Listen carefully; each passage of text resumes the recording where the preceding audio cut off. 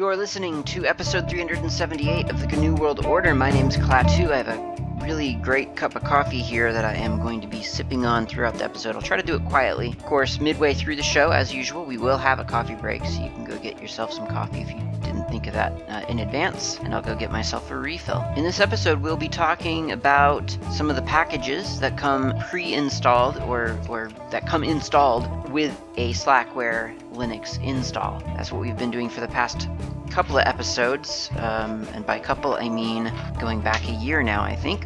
Picking up right now in the AP software set of Slackware installed disks, or directories as the case may be, starting with N as in normalize, and that's exactly the application we'll be talking about first, and then we'll move on to PA Mixer, see where we go from there. So let's start talking about normalize, which is an audio processing application. Now, if you are not on Slackware, you may find normalize in your software repository as normalize-audio. That's not the name of the application. It's the name of the package and possibly the command after you install it. You'll just want to check in and see what they call it on your distribution is my point. I know for a fact that Debian calls it normalize-audio. I guess I don't know it as a fact because I haven't used Debian in quite a while. Last time I used Debian, it was called normalize-audio, and that was a point of some confusion for some people, so just be aware of that. On Slackware, it's just called normalize, and I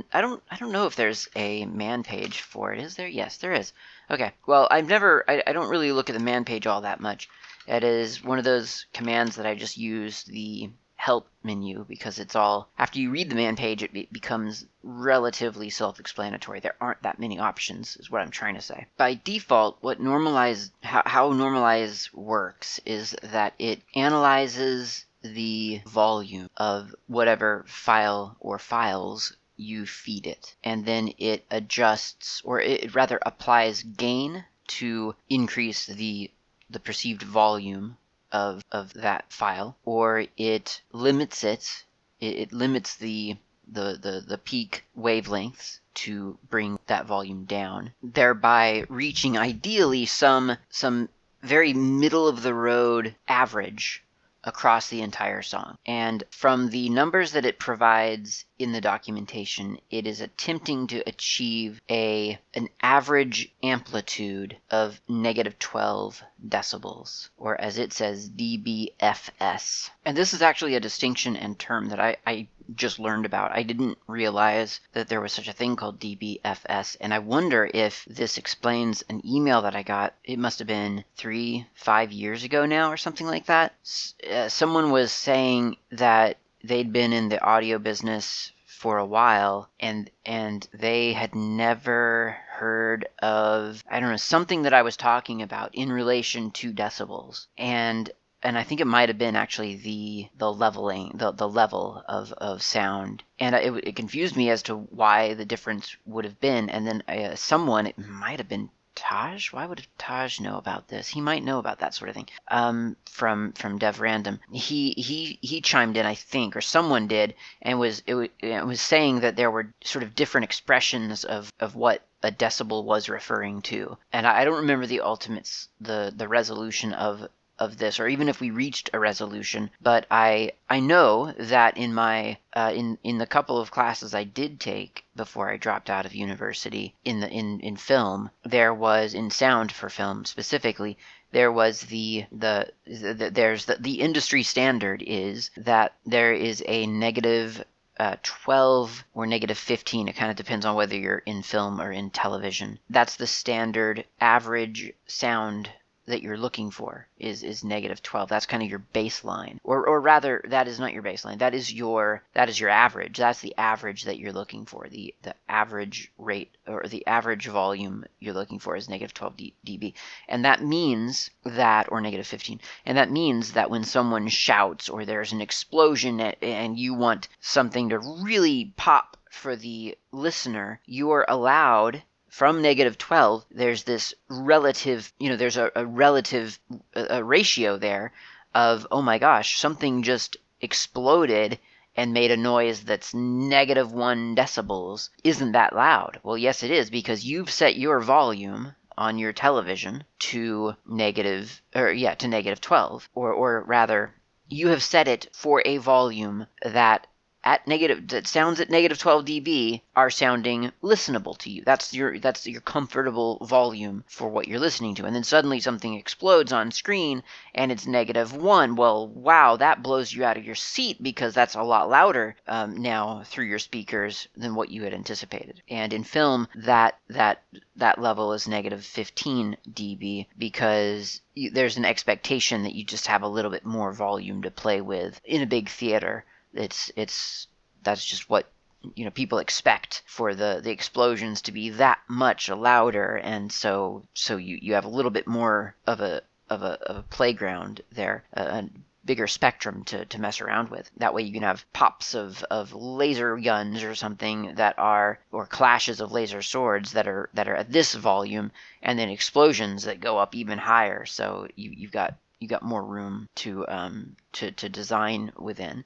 And of course, whispers, if your normal speaking voice is around -15 dB or -12 dB, whatever, then your whispers would go down to like -17, -18, something like that. Well, apparently there's this thing called a dBFS, a decibel for full spectrum, or decibels full spectrum, yeah, something like that. And what that is talking about is, okay, well, there's this decibel rating, there's this measurement of sound, but the thing that we are measuring has a hard ceiling to it, and that is true in digital audio.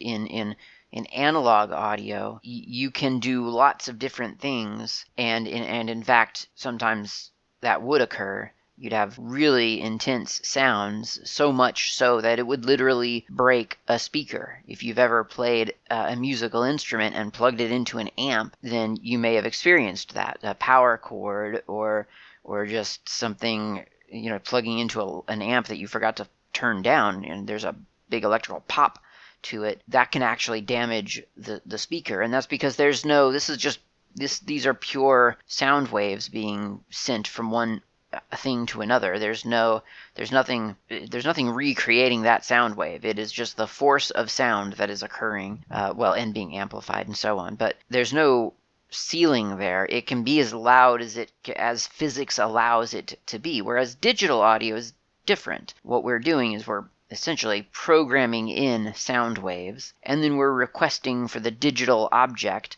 to recreate those sound waves in some way. And so in digital audio, just as in digital video, there's a level at which the digital recreation it has no more space for definition. It doesn't know what to do with data beyond a certain point. And for digital audio, that is 0 decibels. That's the peak. That's as loud as you can go in digital audio, and then it starts getting clipped. Just as in digital video, at a certain point of whiteness, you simply peak out. There's no brighter that something could get than all lights on the pixels are on. It's 255, 255, and 255. That's it. So there's a ceiling to these things because we're recreating them digitally. And dBFS recognizes that and says, well, we are going to work within this parameter from -dBFS up to really 0 would be the hard ceiling. But what Normalize shoots for is a -6. Generally. So it's going to typically peak out at -6, and it's going to keep the average sound level at around -12. And that's what it goes for, and that's what it does. And I would play you the results of Normalize on a bunch of different sound files, but I don't believe, because this file itself, the one that you're hearing right now, but that I'm recording right now in your past, this file will be normalized. Actually it won't be normalized, but we'll talk about that in a moment. It will be adjusted before you hear it. And so you'd be hearing the results of Normalize, which would be then processed, and that wouldn't make any sense. So I'm not going to bother you with sounds, with the results of Normalize, but it is worth having a play with if you are creating a podcast yourself, or audio files yourself, and you think, well, maybe there's some optimization I could do here. Although I'm going to say, honestly, Normalize, it's good. It's an effective little command. It's not great for raw audio, to be honest. It's really something that is, I think, better for audio that has been processed already. It's been mastered and released, and it's in its prime optimum state. You just happen to want to put 5 of them together. They weren't mastered together. So you then you have different levels, right? And albums know this. One collection of of songs, an album, when they take it into mastering, into that last step before, when they lay all those tracks down onto whatever media they're laying it down onto, hard drive these days, they know that they want, as you put on the album, you should be able to just adjust your volume to one thing for yourself, whatever's comfortable for your ears, and it's different for different people and different occasions. And then you shouldn't have to adjust that volume anymore. And so they know that they're aware of this when they're making albums, and they do that intentionally. And they kind of settle on the average sound that makes sense for that album. And it's different for different albums, right? If it's a soft, lilting, gentle synth pad ambient album, then quite possibly that average sound will be higher, because they know that they just don't peak out all that much. They don't have the big snaps of snare drums or blasts of trumpets. That's not a concern for them. They know that it's going to be consistent and steady, and so they may just decide, well, we'll have our bass line set at -6, and that'll be it. And maybe there'll be some peaks here and there a little bit, as volumes do have variation. Different sounds will swell, and it'll go up. It'll start to get near -1 dB, but that's as loud as it'll ever get, and so it's not a big deal. We don't have to adjust. We don't have to offset anything.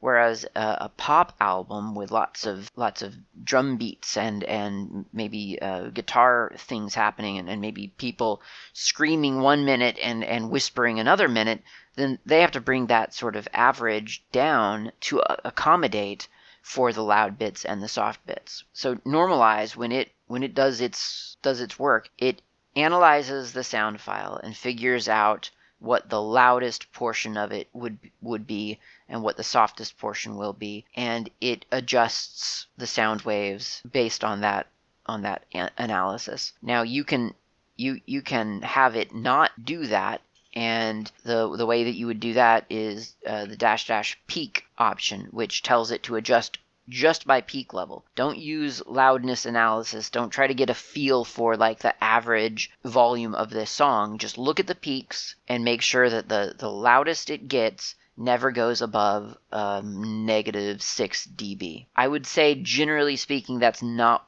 what you would probably want, because generally speaking, I think you would want the average to be consistent across your mixtape, as it were. So the normal use of Normalize, I think, the intended sort of catch-all use would be Normalize, and then maybe a limiter if you're nervous about that. But really, I think it would just be Normalize, and then the name of the sound file, or the name of the sound files, plural.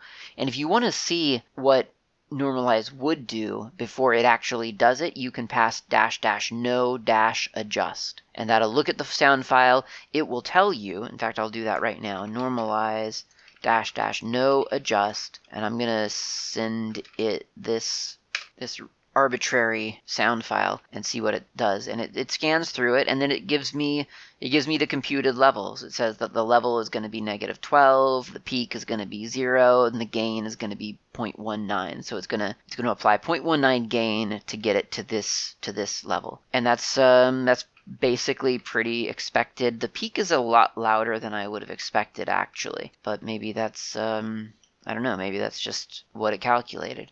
So it does kind of tell you what it's doing. Now you can kind of intervene, so you could do limiter --limiter, and then tell it, well, I really only want the peak to go up to -3 dBFS, and it will process it, ensuring that the peak doesn't go over -3, or you could do -1, however dangerously you want to live. You can also set the amplitude. So there's the target amplitude, which again, normally that's -12 dB, but we could do amplitude --amplitude Amplitude. Okay, got it. I wanted to put 2 T's in there for some reason. And we'll say, let's do negative 12 dB, or negative 15 dB. It does not like that. That's interesting. Oh, I know why. It's because I put a space between the negative 15 and the dBFS. So I'll take that space away and hit return again. Okay, so now we get the same calculation. The level is negative 12, the peak is 0, but the gain that it's going to apply is negative 2, which mostly makes sense because before, when it was shooting for 12, it was doing a gain of 0.19, and now it's doing a gain of negative 2.8054 dB. So that kind of that sounds about right to me. So you have a little bit of control over there. I'm still not really sure why the peak is showing up as 0. That's really interesting. I'm not entirely sure why the limiter isn't. Maybe I'll do limit to 8, negative 8, just to see what happens. No, it keeps the peak at 0. So I'm not sure if it's telling me. I'm not sure if this output is telling me the current peak that it found is at 0. That must be what it's saying. It must be telling me that the current level is negative 12, the peak is 0, and the gain is negative. The gain that would be applied were I to run this is a negative 2. That kind of makes some sense. So anyway, that's I've never actually looked at this. I've always run it, and I never actually looked at the no adjust output as far as I can recall. And I did use this. I used this quite a lot back during a time when I was making these podcasts, and I was trying to create them in segments. So I would record one segment, and then the next segment, and then the next segment, and then I would string them together. I would normalize them, string them together, and that was the show. And I mean, that did work for a while, and I didn't mind it, but I just found myself being too much of an editor. Even I was trying to get away from editing because I wanted the show to be quicker to record. And nowadays, I just kind of edit as I go. So when I make a mistake, I stop, I delete the mistake, and then I keep going. And that's how I keep myself from editing. I edit sort of in real time, more or less, and that's how I got around that. And in so doing, in moving everything to production and avoiding post, I discovered that I was getting a lot better results without this normalize tool, because this normalize tool is not a compressor, it's not a gate, it is simply a normalize tool. And what that means, if you don't use a compressor and a gate, if you've never had the pleasure, then there's no awareness in this normalize command of when to stop increasing, of when not to increase a volume. So in other words, in a recording, you'll hear that you have a noise floor, and that's an expected thing. It happens everywhere. People try to minimize that as much as possible by dampening their recording environment, which I have not done in any way. That is kind of a cool idea, though. I wonder if I could get a sound booth constructed in here. That would be really neat. That would be very cool. Anyway, people do that with sound dampening. You see the egg carton foam. It's not really an egg carton, but it's foam that looks kind of like an egg carton. You've seen it in movies, at least, or videos. And so there's this noise floor. And so ideally, your volume adjustment tool of choice would learn and not. It wouldn't actually learn. You would dictate it. You would set a threshold, and you would tell it, look, once you get down to like negative 36, negative 40 range, just don't raise that. Just leave that at negative 30 or negative 40 or whatever. That is called a gate, or even very, very commonly, it's called a noise gate. And it simply says, hey, if something is under a certain threshold, don't touch that. Or if you have it, on some gates, you can say anything below that threshold, reduce it even further, like force that down. So normalize doesn't do that. It simply looks at the overall volume and it says, okay, well, we need to get this to negative 12 dBFS. Let's do it. And that's what it does. It has awareness of peaks of how loud you're getting.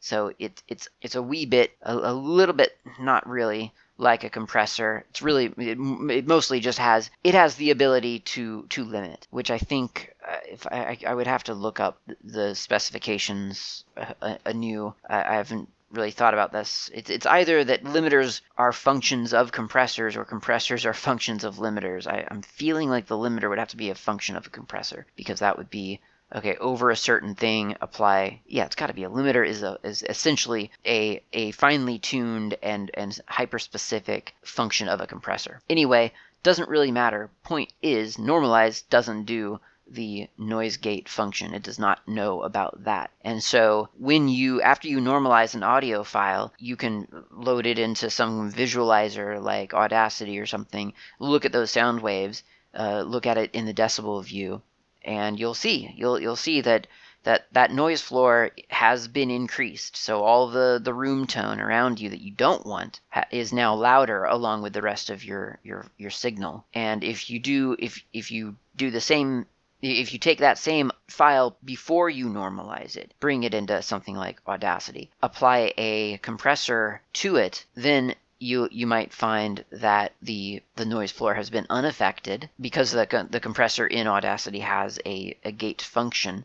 So the noise floor will be unaffected, but everything else above it, or it will be less affected. Either way, depends on what you've set. And everything above it has been increased. What normalize also does not do, and I don't imagine you would want this anyway, but maybe you would. Maybe you would.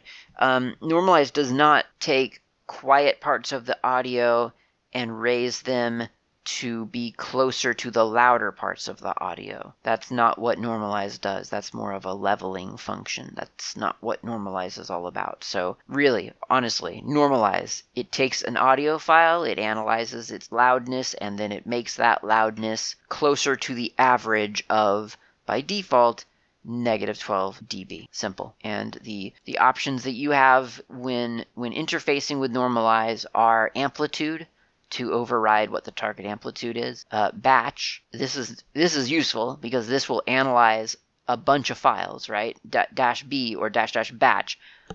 You feed it a bunch of files, it gets the levels of all of the files, and then it figures out what average volume would be optimal for them all to sort of fit in together. --clipping, you allow normalize to clip audio signals. I don't know why you would want that. I would imagine it would be something where the sound, it just needs to be normalized no matter what. Maybe you're doing transcription or something and you just need to hear all the voices more or less equally. Something like that. I don't know. --fractions display levels as fractions of maximum amplitude instead of decibels. That's interesting. --gain. So that tells it don't compute the level, just apply this adjustment. So it is a way for you to force gain onto an audio file, which is useful. That's useful. That means that if you have an audio file and you want to increase its volume across the board, no matter what, you can do a --gain and then some adjustments, and normalize will apply that gain for you. --limiter limits all samples above a certain level. By default, this is -6. Like I say, you could pump that up to like -1 if you wanted to. Not really any harm in doing that, to be honest. It's going to be a little bit louder that way. 0 decibels would be, of course, the ceiling. You cannot get above that level in digital. You'll hear a bunch of distortion if you do. --mix is mix mode. Get the average of all levels and normalize the volume of each file to that average. I don't know how that is different from batch, except that batch specifically says get average of all levels and use one adjustment based on the average level for all files, whereas mix, get average of all levels and normalize volume of each file to the average. Oh, I see how that's different now. Yes, reading it out loud is useful. Okay, so that there's batch and mix. --no adjust, already done that, right? We saw that earlier.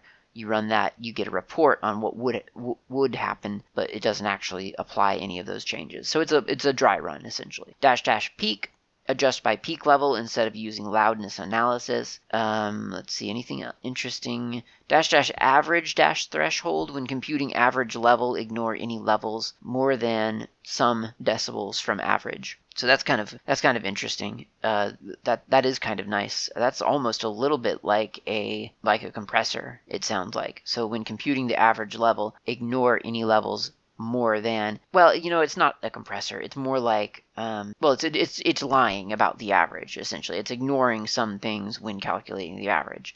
Adjust threshold. Don't bother applying any adjustments smaller than some number of decibels. So if something's good enough, then or if something's close enough, it's good enough. Output bit width. Force adjusted files to have some bit of samples. I don't think I would use normalized for that personally. And that's about it. That's normalized. I mean, I guess it's nice that you can adjust the bit width of a file with normalized. For some reason I just feel like that's going one step too far in the do one thing, or that's maybe going, well, it one thing doing it, do one thing, do it well, normalizes audio well. I don't know that I would use it for bit width adjustment personally. It's just me. Anyway, normalize. It's a nice little application. It's useful to have. It's just not as flexible, I think, as probably I would want it to be for audio production. And it really doesn't make a claim to be intended for that. It somewhere, I think it said, man, normalize. I want to feel like, yeah, it's used to adjust the volume of wave audio files to a standard volume level. This is useful for things like creating MP3 mixes, where different recording levels on different albums can cause the volume to vary greatly from song to song. So that is its self-stated purpose, and I don't know that I would be using it for audio production simply because, or if I did, that would be one command in a series of lots and lots of other commands, because this isn't granular enough, I don't think, for production use. Okay, that's normalized. Let's go get a cup of coffee, and then we'll come back and we'll talk about PA Mixer.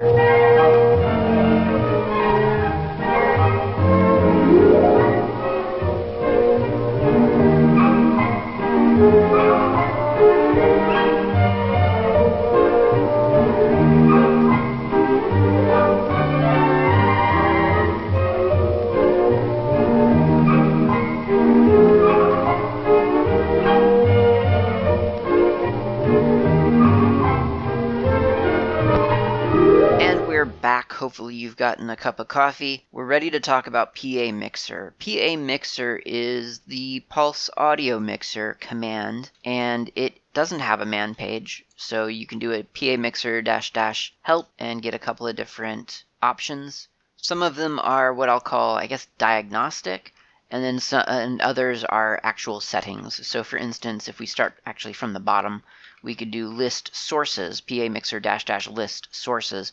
And it tells you, okay, well, you got 0 ALSA output, analog surround 5.1 monitor of built-in audio, analog surround 5.1. 1 ALSA input, analog stereo, built-in audio, analog stereo. ALSA output, Plantronics, monitor of Plantronics.audio 626 DSP analog stereo. And then 3 ALSA Plantronics.audio 626 DSP analog stereo. There you go. Those are the sources of audio for my system right now. If I do list -syncs, that's SINKS. That's not SYNCS. It is SINKS, and we'll talk about that in a moment. 0 ALSA output, ALSA surround 5.1, so that's built-in audio analog surround 5.1, and then 1 is Plantronics.audio 626 DSP analog stereo. You may wonder what a sink and a source is, and that is a fair question. So a sink is a place where sound can get sent to. And I'm saying it that way in a very deliberate, I'm saying that deliberately. I'm not saying sink is an output. It essentially is. But I'm saying that significantly, sinks are a place where audio can be sent to, and sources are a place where audio comes from. And the reason I'm saying it in such a weird way, and I believe probably the reason it is expressed, that these terms are being used in PA Mixer and Pulse Audio in general, is for the same reason, and that is because output and input we have very specific understandings of what that would mean, which you think might be a useful thing, that we have conventions that actually help us understand these things. And so why are we creating a new one called sink and source? And I'll agree that it is a little bit of there is some confusion there. However, if you think about where Pulse Audio came from, or even better yet, what Pulse Audio is, let's say, correcting, then you have, for instance, ALSA, and that's, I guess that's not really what it's replacing. It's theoretically replacing ESD, Enlightened Sound Daemon, which I was never even fully aware of, even though it was probably something that I used early on in Linux. But there was a setup at one point where you had a speaker. Maybe it was your headphones. Maybe it was a speaker that you had plugged into your computer. Maybe it was a speaker that came bundled with your computer because your computers are laptops, so it just has speakers built in. You don't know how it's connected. They're just there. And that's your output device. Audio is output through that device. The way it worked before Pulse came along was that you had this device, and if you wanted to send sound to the device, you would select it in a volume mixer of some sort, or tell your application, hey, play sound through that device.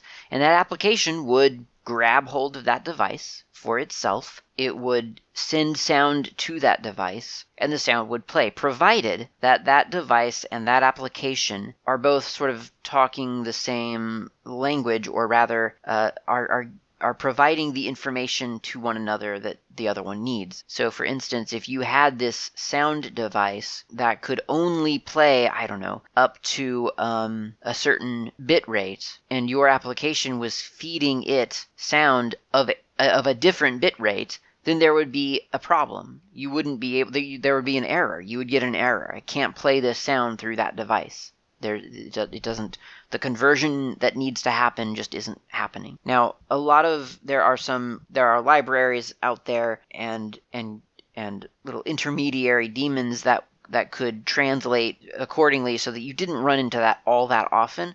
What you would more often run into in practice was a conflict of sort of device ownership. And that would occur when you would have one application that was grabbing hold of a device, of an output device, and another one would then try to also output through that device, and you couldn't have that. That wouldn't work. And boy, was that annoying. And that would happen fairly frequently, where you would have something dominating some device, and then you'd launch like Firefox and try to play a sound through Firefox, and it just wouldn't play. Couldn't do that. And I don't remember if that was a problem with the way that Firefox wasn't viewing sound devices correctly, or whether it was a failing of the sound system at the time. I don't remember. Also, to be fair, was pretty good at regulating all of those different things. But if you keep going far enough back, then you run into sound systems that predate ALSA, and that just couldn't handle it. It was a very one-to-one kind of relationship, and it was problematic. I could have some of the details there wrong. I came in to Linux once ALSA already existed, and it's pretty nice. It's a pretty good little sound system, but it's not quite as flexible as something like Pulse. And Pulse, essentially, it spins up a server, a sound server, and it listens for sound signals, whether they are coming from a source or whether they're requests to send audio to a specific sync. And it can do all of those things. So, in other words, it is kind of a hub where a bunch of signals can go and then get sorted appropriately. Ownership of each device is claimed by Pulse itself, and so other applications don't have to fight for ownership of the device. They just blindly send a signal to Pulse, and Pulse figures out where everything needs to go. It's a really big deal, honestly. This is one of those strangely controversial technologies in Linux that I will never understand the controversy for. This is such a good thing for Linux to have. This is the kind of first-class user experience that anyone in their right mind would expect. Not to say that if you don't like Pulse, you're not in your right mind. More likely, the situation is that you are not the target audience for Pulse. And I understand that that is a thing. Absolutely a thing. Like, on certain devices where all I do is maybe, I don't know, do graphics or something, or write code, then maybe I wouldn't want Pulse on those devices. And I would hope that the modularity of Linux is retained strong enough for that to be possible. Although from what I understand, and again, haven't actually looked into this, but from what I can tell, Bluetooth apparently basically like the Bluetooth library that makes Bluetooth work on Linux is sort of apparently like hard coded for Pulse. And in the end, Slackware 14.2, which is what I'm running now, and if you're running Slackware, it's probably what you're running now. Well, unless you're running current, I guess. But still, that's still arguably 14.2. It's just a progression on top of that. The reason that it has Pulse included in it, the only reason it has Pulse included in it, is because Bluetooth demanded that Pulse be present on the system. And that's a little bit annoying because let's imagine that you are just doing, I don't know, graphics or just code on a device, but you're using a Bluetooth keyboard or a Bluetooth mouse or something. I don't know. Actually, you know what? No, that's true. I was going to say, don't they usually have dongles? That kind of voids that necessity anyway, but I don't think that's true. Some of them don't have dongles. Then you wouldn't be able to use Bluetooth, as I understand it, without also loading Pulse, and that would be annoying and disappointing, frankly. But I don't know that we could blame Pulse necessarily for that so much as the compile options for libblues or whatever it is. I have not messed around with that myself, so I'm speaking very theoretically based on what I think I remember reading in the changelog of Slackware some 6 years ago. Take all of that with a grain of salt. Point is, I think Pulse is great. I think it's a really, really useful system, and I don't understand why anyone would ever hate it. But I understand that some people do hate it, so it's okay. So the PA Mixer -- list syncs is telling me all the places where sound can be directed right now. Now, if I, for instance, speaking of Bluetooth, I can connect this little Bluetooth speaker that I got as swag from a particularly nice group of open source people that I'm involved with. If I connect that to my system, just waiting for it to connect. Did I ever tell you how much I hated Bluetooth, by the way? I'm not sure if I've ever mentioned that on this show. Cannot stand Bluetooth. Okay, so I've just spent about 10 minutes fiddling with the wonders of Bluetooth, and here we go. So now I do PA Mixer -- list syncs, and I've got 0 as my built-in audio, 1 as my Plantronics headset, which is how you're hearing me right now, but this is a sync, remember, so you're hearing me through the source side of Plantronics. You are not hearing me through the sync side. I would, if I played this audio back to myself, then I would hear it through the sync.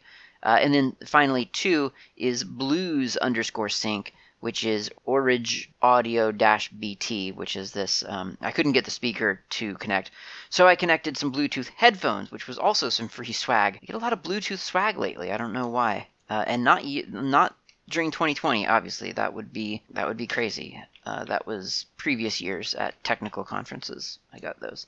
So anyway, point is that we're seeing now in the report of PA Mixer that there are new devices available. I can, through PA Mixer, affect these devices one way or another. So for instance, I could increase the volume of a device.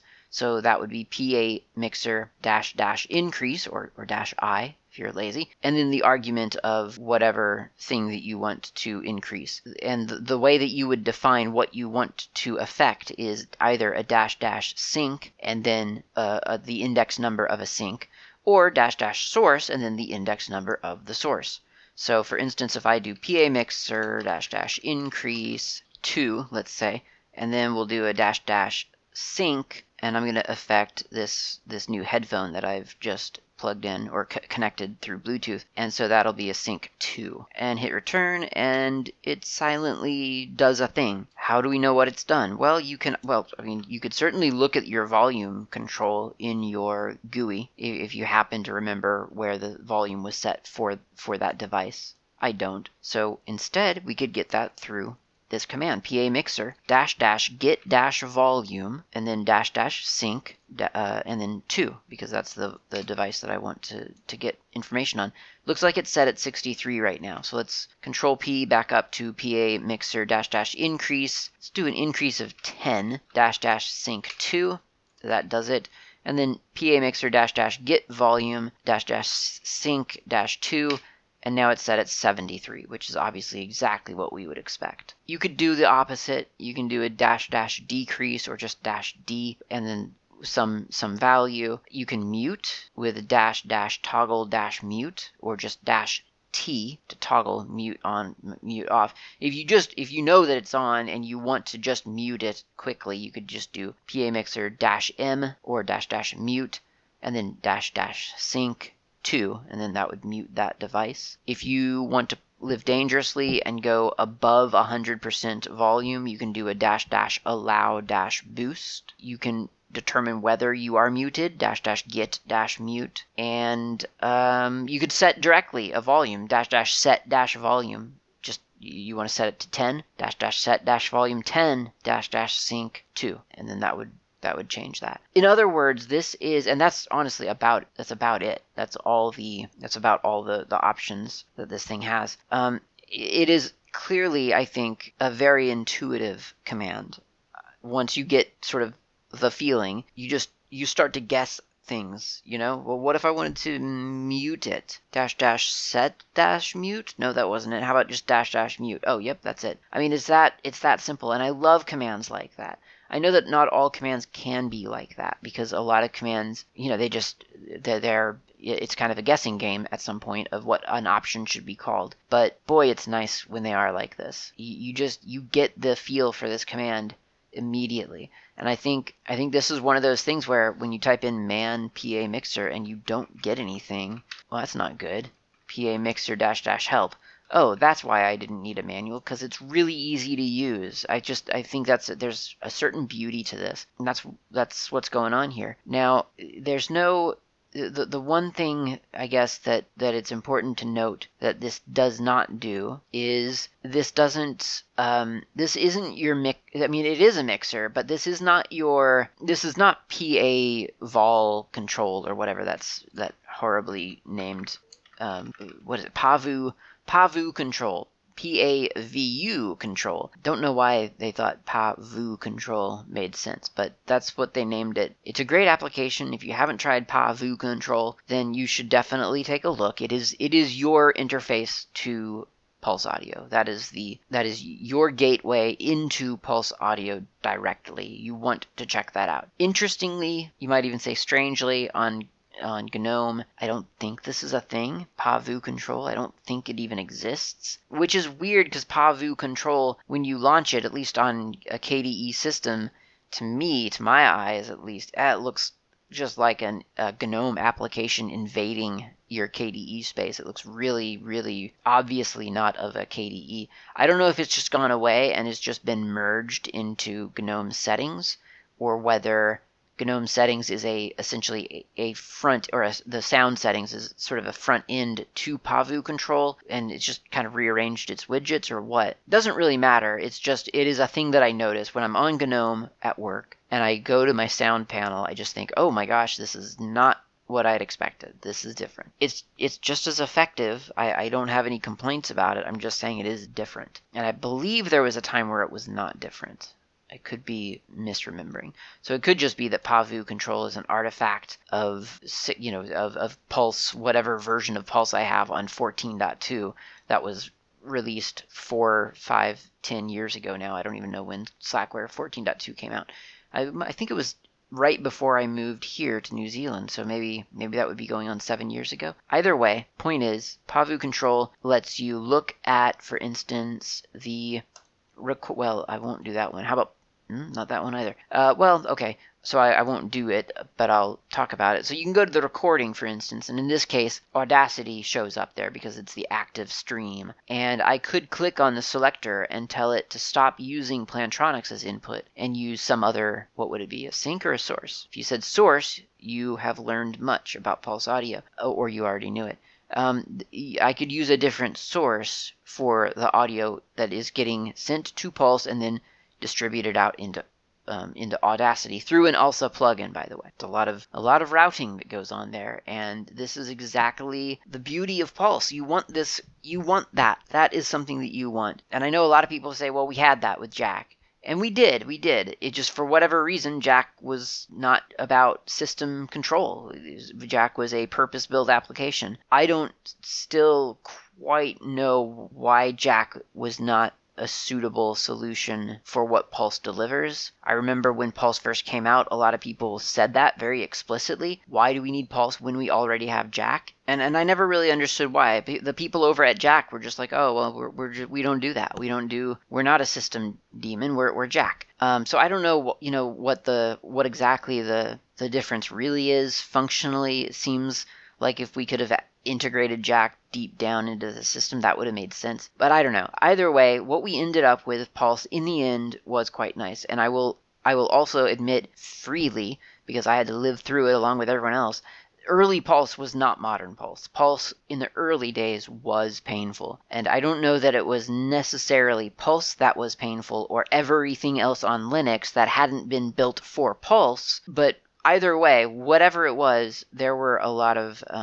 there was a lot of growth and a lot of pain early on. And I mean, you'll still run into it from time to time. You'll still have problems. I mean, to this day, if I'm doing audio work on Slackware, sometimes when I plug in a device, it will be intercepted by, I guess, Pulse, and it won't get sent on through to Jack, and then I have to issue a special command to enable that device to be seen by Jack. It can be a little bit annoying, the sort of conflict in sound systems, but overall, for like 96% of requirements, Pulse is absolutely fantastic. It lets you juggle sound around your system. It generally does it flawlessly. When I am annoyed by Pulse, it is usually because I have forgotten to plug something in, or because some other system is not working, like when I was just trying to connect the stupid speaker that normally works when I'm not recording. It works fine. Wouldn't connect to Bluetooth, so it doesn't show up in Pulse. You can't really blame Pulse for that. That's not Pulse's fault. So Pulse, it's good. PA Mixer adds power to Pulse, so definitely check that out next time you're sitting around and cannot be bothered to take your hand off the keyboard to go to the mouse to adjust a volume. You can do that now. PA Mixer is the answer, and that's really, really nice. Okay, I know you probably thought we were done for this episode, but honestly, this one's really quick. PM-util. That is Power Management Utilities, I think. It's got two commands in it. There's on AC power and PM is supported.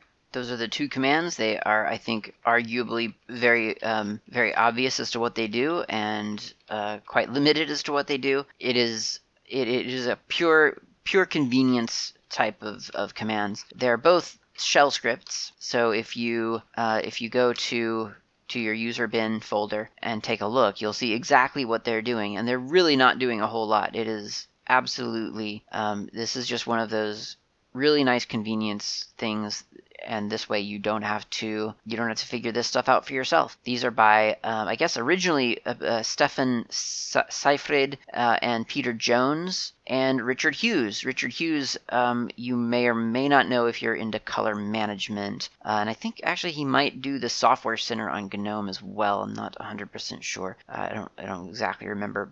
Either way, really simple little shell scripts, and their use is maybe not exactly what you might expect. I don't know. So PM dash is dash supported. That is the name of the command, one of the two commands. And then you have, so if you just type that in, then it tells you have three options: suspend, hibernate, or suspend hybrid. And so you can check to see which of those is supported. So you can do dash dash suspend. Interestingly, it doesn't do anything. That's exactly what it's. PM is supported dash dash suspend, and now I'm back at my prompt. What kind of nonsense is that? Well, the point is that you can now pipe it in through either an and or an or, and that's an ampersand or pipe to get a response depending on what you get. So in this case, I'm going to do an and echo is supported, and of course I could even do pipe and do echo is not supported, close quote. So I do that, PM is supported dash dash suspend and echo is and echo or echo not. So I get is supported. So suspend is supported on this system. That's nice. What about hibernate? Hibernate is supported on this system. Wow, this is pretty cool. I didn't even actually know any of this. Suspend dash hybrid is supported. So I'm getting a lot of positives here. So I could, in theory, now do like a PM-suspend, I think is the name of the command. No. Suspend. Just suspend, I guess. And then it would suspend my system. I'm not going to do that. I'm in the middle of recording. So that's kind of nice to know. What about on AC power? Well, that one, bizarrely, is on _ AC underscore power. So the other one is dash, this one is underscore. I don't know why that would have been the default, but we can do essentially the same thing. We can do an echo yes on AC power. Well, just yes on AC. How's that? So yes, we are on AC power, and I happen to know that that's true because this is my desktop and I don't have a battery for it. So there you go. It would be interesting to see what would happen if the power. Now, surely that would still. I was trying to get a false reading by turning off all the power in this house and just going off of my my battery backup here and seeing what it would tell me. But surely it wouldn't read that. That's an external battery. So to it, yes, it's still on AC. All right, there you go. That's pm-util, and that's it. So there are some README files in the documentation. There's one from Robbie Workman who tells you how to do what I just did, except he does it more gracefully because he's got a loop in there that checks all three things and returns what it tells you or what it has found. And that's it, pm-util. So we knocked through I guess 3 packages today instead of just the 2. So next time we'll take a look at PowerTop, QPDF, and maybe a couple others. Maybe we'll get to Radeon Tool. Probably could do Radeon Tool pretty quickly because I don't have a Radeon card, so that would be going pretty quickly for me. Anyway, that's it for this episode. I will talk to you next week.